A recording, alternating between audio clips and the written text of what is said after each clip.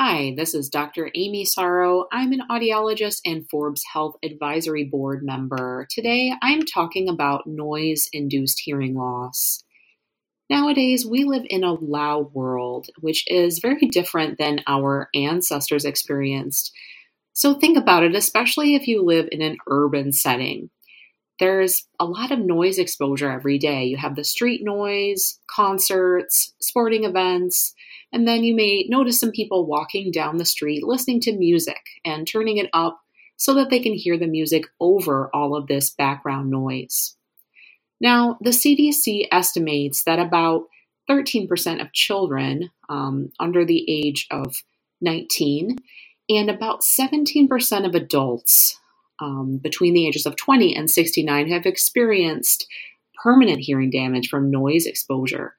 So if we're estimating in the US alone, that comes out to about 31 million people. Now, unfortunately, we are also seeing an increase in the number of young people that are impacted by noise-induced hearing loss. A lot of the devices that we use today, so phones and tablets that are connected to headphones, can exceed safe listening levels. In fact, if you turn your volume all the way up, you're going to experience a damaging level of noise exposure. Headphone volume can easily exceed a 100 decibel or dBA level. Now, for reference, a volume of about 100 decibels at a steady level can cause hearing damage within 15 minutes. And for every increment of 3 decibels, there is a doubling in intensity, and what that means is that you have to cut that time in half to find out how long you can be exposed before damage occurs. Now, how does this happen? Well, loud sound exposure causes damage to the delicate structures in the inner ear. If you've never seen what those hair cells in your inner ear look like, picture a field of wheat. So healthy outer hair cells stand up nice and tall, just like you'll see in a field of wheat. Unfortunately, when loud sound exposure happens, it causes what looks a bit like a field of wheat after a tornado has come through. So if you attend a live concert, the volume often climbs to dangerous levels in that place. And evidence of noise damage when you leave the concert often shows up as ringing in the ears, or a muffled sound, kind of like if you have cotton in your ears.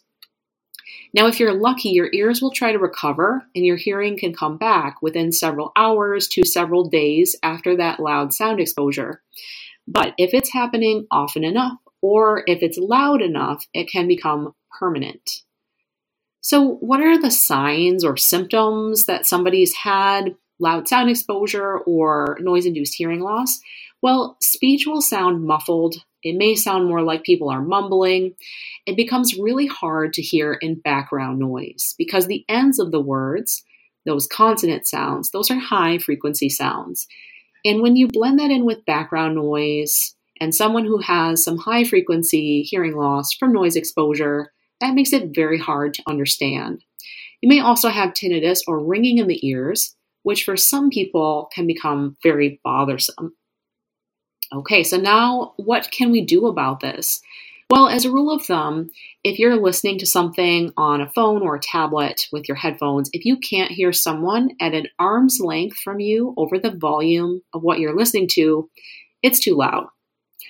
Think of your daily noise exposure dose in the same way that you think of your sodium intake or perhaps sun exposure. Some is okay, but if you exceed a certain threshold, that's not good for your health. Now, in the sun, most of us use sunscreen to protect our skin, right? So with sound exposure, we don't visibly see the damage to our ears like we would see with a sunburn, but it's just as important to protect your ears. Now, one simple thing that you can do that will really help is if you have an iPhone and you go to the settings, if you go to where the volume is in there under accessibility or the music part there, and in Android it's going to be in a separate area, you'll be able to limit the maximum output, which means even if you turn it all the way up, let's say it's your favorite song, it's never going to climb to a dangerous level. That's just a simple trick that you can do that can make a big difference. Other things that you can do. So if you're going to be in a loud place, use earplugs, walk away, or at the very least, limit the amount of time that you're exposed in that loud setting. If you are just mindful of these things, you can make a big difference and prevent noise-induced hearing loss.